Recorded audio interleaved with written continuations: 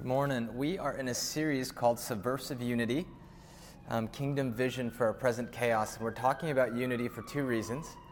One, we are in an incredibly divided time. We had a contentious Supreme Court vote last week, and next Tuesday, there's an election that everyone's been waiting for. And the second reason is that Jesus talks about the importance of unity. Now, on the front end, let me just say that this call for unity is something that has, at times, made me deeply uncomfortable. And I say that because often when we hear about unity, it's in the context of leaders in the church trying to push back against folks in the margins being able to share their viewpoint. Right? Whenever we've heard calls for unity, it's normally in response to victims of systemic sin sharing their perspective and churches being quick to say, don't talk about that, just focus on unity. And don't talk about racial injustice or the history of racism in our country's history. Let's focus on unity. And what we want to say during the series is that this is not the unity that we're pursuing. This is a shallow unity that glosses over injustice, and that's not what we're after. What we're after is a subversive unity, and what do we mean by that? It means the kingdom of God catalyzing a movement of healing among God's people that causes them to see God more clearly and to more passionately sacrificially serve the people around them. And last week, Pastor Craig talked about our united hope. Next week, Devlin will speak on the united truth that the kingdom gets behind. And this morning, I get to talk about our united opposition. Our united opposition. I'm reading from John 17, verses 9 to 15 this morning. And I'll talk about this united opposition in two parts. First, the church's alien identity. And second, humanity's universal enemy. So first, the church's alien identity, and second, humanity's universal enemy. We'll start with the first. Let me just read these verses for us, verses 9 to 15. Jesus is praying, again, as Pastor Craig taught us last week. He's about to be betrayed, and he starts praying to the Father, and his apostles, John specifically, is eavesdropping on him. And because John eavesdrops and commits it to memory, we get to eavesdrop along with John, and we get to hear what Jesus is talking about.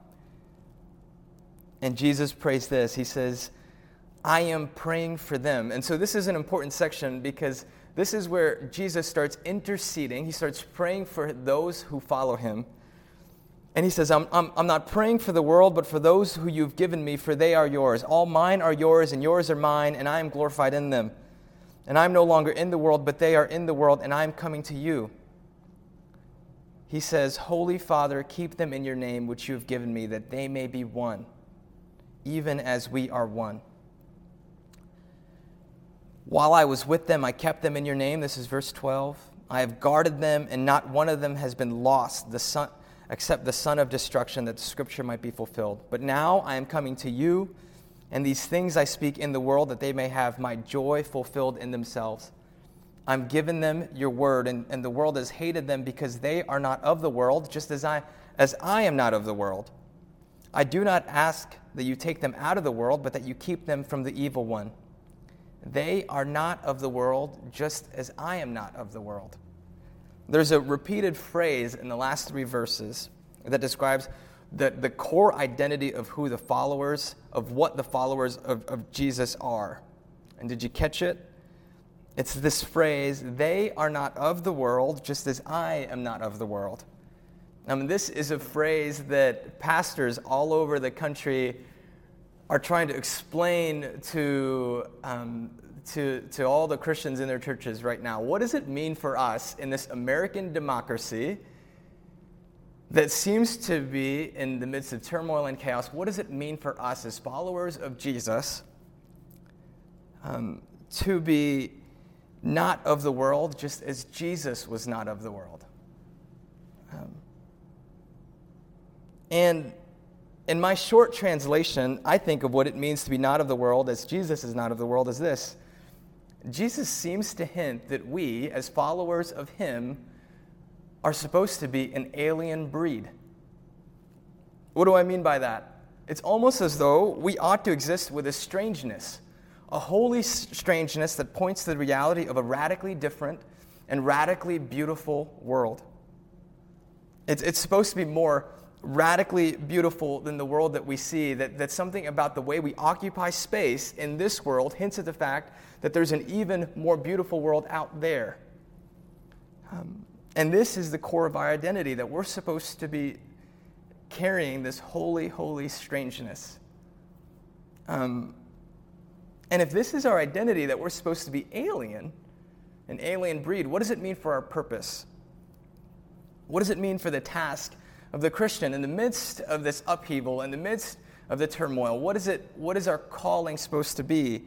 And I think it might have to do with this. In the year 2000, in Austin, Texas, there was a local radio show who was conducting just your normal local fundraiser, and it was a fledgling radio station. And a local librarian at Austin Community College, his name is Red Wasonic. I definitely didn't get that right, but his first name is Red. He phoned in to contribute to this fledgling station's fundraiser. And the person who took the call asked him a simple question. They say, "Hey, Red, why are you contributing to this?" And he said, I don't know. I think it just, this helps keep Austin weird. This phrase, "keep Austin weird," then became the slogan for this whole town that has been their slogan for the last 20 years. And it's supposed to capture this rallying cry for a city to push back against a tyranny of commercialization and condos. It became the rallying cry of what the soul of the city, of wanting to be a little bit off kilter, a little zany. There was a rallying cry among the people to keep Austin weird. And they put it on T-shirts, and they put it on bumper stickers. And then other cities thought, this is a cool slogan. This is supposed to be a way that we can communicate our unique identity. We're going to say, keep Portland weird. We're going to keep Asheville weird. But the whole thing is that there's something about a strangeness, a uniqueness, an authenticity that these unique people within a subset of geography had begun to claim. And it's almost as though when Jesus says, you know what? You're supposed to carry, as a church, this holy strangeness. This task that I give to you, even as I leave and depart, is that you're supposed to just keep it a little weird. And often we do what we can to make Christianity more palatable. We try to explain it away as anything other than just a little weird, but what we have to remember and sort of understand is that this carries a sense of the power that we're supposed to live with. There's a holy strangeness that reminds God's people that we're different than the rest of the world that's grabbing for power or that's scrambling to secure what's theirs. And the Apostle John gives a sense of what this holy strangeness looked like then, and I think it's pertinent for what this holy strangeness, this alienness, could look like for us now in the midst of our present moment. I want to boil it down to two vignettes from the Gospels, one from the Apostle John, the other from the Apostle Matthew, and two acts that was just counter to anything that world then or the world now seemed to ever expect or understand. Two counter-cultural acts. The first, God's people are foot washers. Jesus, in John 13, gets on his knees and does the task that the teacher was not supposed to do. Verse 13 to 15 say this, "You call me teacher and Lord, and you are right, for so I am. If I then, your Lord and teacher, have washed your feet, you also ought to wash one another's feet. For I have given you example that you should also do just as I have done for you." This first century world where people used sandals or walked barefoot all around sandy roads, and it was Jesus who got on his knees and started to wash his disciples' feet, a servant act. Upending any sort of structure, hierarchy about who was supposed to be the one to do the menial tasks. And he says, you, as followers of me as a community, you will be known by the way you wash each other's feet. A buddy told a story. He hates feet. There's something about it that at the thought of feet just makes him want to hurl. It was this gross thing for him, and there was a joke that him and his then girlfriend had, that he hated feet so much, she would say something like, "You only love me down to my ankles. You don't love my feet. You don't love all of me." And so when he decided to propose, what he did was he led her through some sort of maze, and at the end of it was him waiting with a bucket of water, down on his knees, ready to wash her feet. And what he said when he did this was, "I am ready now for the rest of my life, wanting to put your needs before mine. Even all the things that I find dirty and a little, hurl-inducing, I'm willing to give up because I am willing to sacrifice my needs for yours." What must our King be like that he reverses power dynamics, washing the feet of his most stubborn followers? A people following in the name of Jesus, carrying a holy strangeness, first and foremost, are foot washers. Second, we're not only foot washers within the community, but outside of our community, we're also enemy lovers. Matthew 5, verse 43 and 45 says this: "You've heard that it was said," Jesus speaking to those who would listen to him, saying, "You've heard that it was said, you shall love your neighbor and hate your enemy. But I say to you, love your enemies and pray for those who persecute you, so that you may be sons of your Father who is in heaven. For he makes his sun rise on the evil and on the good, and sends rain on the just and on the unjust." There is an incredible amount of tribalism, both out in the world and in the church in this present moment. It almost doesn't, character clearly doesn't even matter anymore as long as that person is on your team. And the challenge that we're given in Scripture is even as we feel strong feelings for those who we think have nothing but ill in mind for our country and our communities, what we're called to do in this present moment as followers of Jesus is to be enemy lovers. And if that's not strange, or does not feel strange in the midst of all the discourse in our present moment, I don't know what does. Arthur Brooks says this: "Moral courage is not standing up against people with whom you disagree. Moral courage is standing up against people with whom you agree on behalf of people with whom you disagree." And this holy strangeness that the people of God are supposed to have, that within the community they're foot washers. There's no hierarchy. There's just people serving other followers of Jesus. And then outside of the community, they're enemy lovers, sacrificing themselves for people who clearly disagree with them. What would it look like for our church to carry this holy strangeness? Would this alternative world seem more compelling to a world that currently does not believe in Jesus? And so that is our alien identity. But not only do Christians have an alien identity, all of humanity, in this passage that we find in John 17, Jesus talking about humanity's universal enemy. And we start with the question, what are we up against? What are we up against? There's a second imperative in this intercession that Jesus prays. He not only prays that the Father would keep us in his name, that we may be one, but in verse 15, Jesus also prays that he would keep us from the evil one. Keep us from the evil one. And the key idea here is that there is a real supernatural evil in the world that may not take the form of goofy Halloween decor, but a supernatural evil at work to make you believe that you're not existentially safe. Ephesians 6, verse 10 says this: "Finally, be strong in the Lord and the strength of his might. Put on the whole armor of God that you may be able to stand against the scheme of the devil. For we do not wrestle against flesh and blood, but against rulers, against authorities, against the cosmic powers over this present darkness, against the spiritual forces of evil in the heavenly places. There's this reality that so much of the world right now and the chaos we experience, we attribute to the enemy side, right? You have two sides. And right now, if you're on one team, you say that everything that's wrong with the world is because of the other team.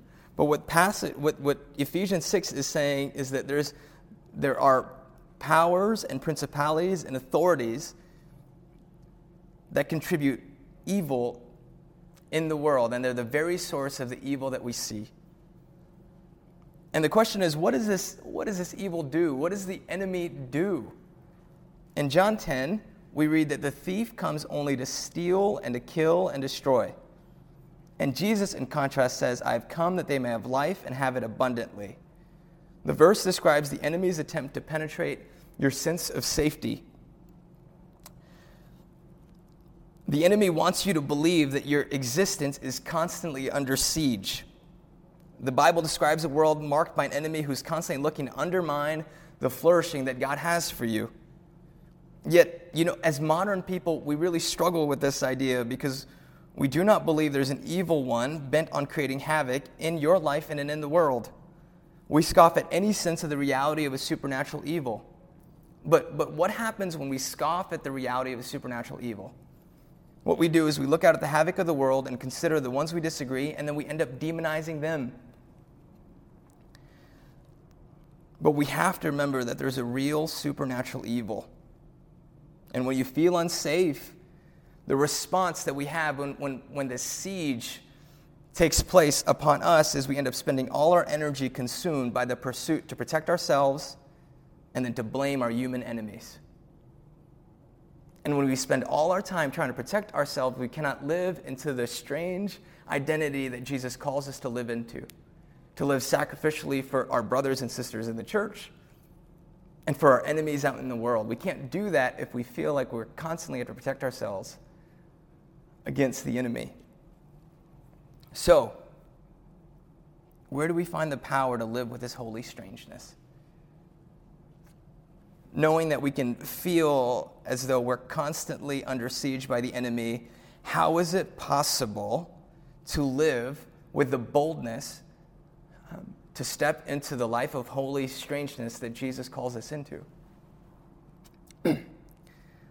And this is where I say, in order to be strange, you have to see Jesus as more strange. What do I mean by that? There's so much about Jesus in Scripture that is not palatable to the world back then and to the world now. There's so much about Jesus that the world then loved. They loved his miracles. They loved what they gave him food. But then there's this one story in John 6 where Jesus is just killing it. He's got followers because he's just fed large crowds of people miraculously, and then they follow him. And then while he's drawing the crowds together, he starts saying things that frustrate whole crowds. There's a strangeness to him. And he says in chapter 6, verse 51, I am the living bread that came down from heaven. If anyone eats of this bread, he will live forever. And the bread that I will give for the life of the world is my flesh. And the Jews that were listening disputed among themselves, saying, how can this man give us his flesh to eat? And Jesus responds to them and he says, truly, truly, I say to you, unless you eat the flesh of the Son of Man and drink his blood, you have no life in you. So Jesus is telling them that in order for them to experience true life, they have to eat his flesh. And they're so confused. They're like, this is so weird. And the people look at him and they say, no thanks. That's just too strange. And they walk away from him. But Jesus turns to his 12 closest followers and he asks them, okay, do you guys want to go away as well? And the ringleader of the group responds to Jesus and he says, Jesus, who else can we go to? I paraphrase here, but he says, only you, Jesus, can solve the deep hunger of our souls. Who else can we go to? Who else can you go to? There is an eternal hunger in you of eternal proportions. It is a hunger that's marked by a soul loneliness that all our best art reveals but just can't solve. It's a hunger that all your past loves have mimicked for tiny moments but cannot sustain. And it's only solved by the seemingly strangest of stories, of a God who loved you so much that he became a person so that by his sacrifice you might know that he is for you, that his love for you is relentless, that he's on your side. His broken body on the cross proclaims an eternal security that no enemy can threaten. And in this season of chaos, this is our hope, that Jesus has defeated the ultimate opposition.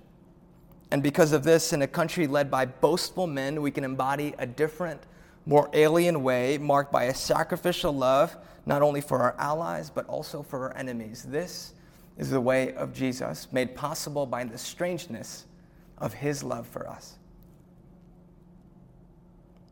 Would you know that love? Amen.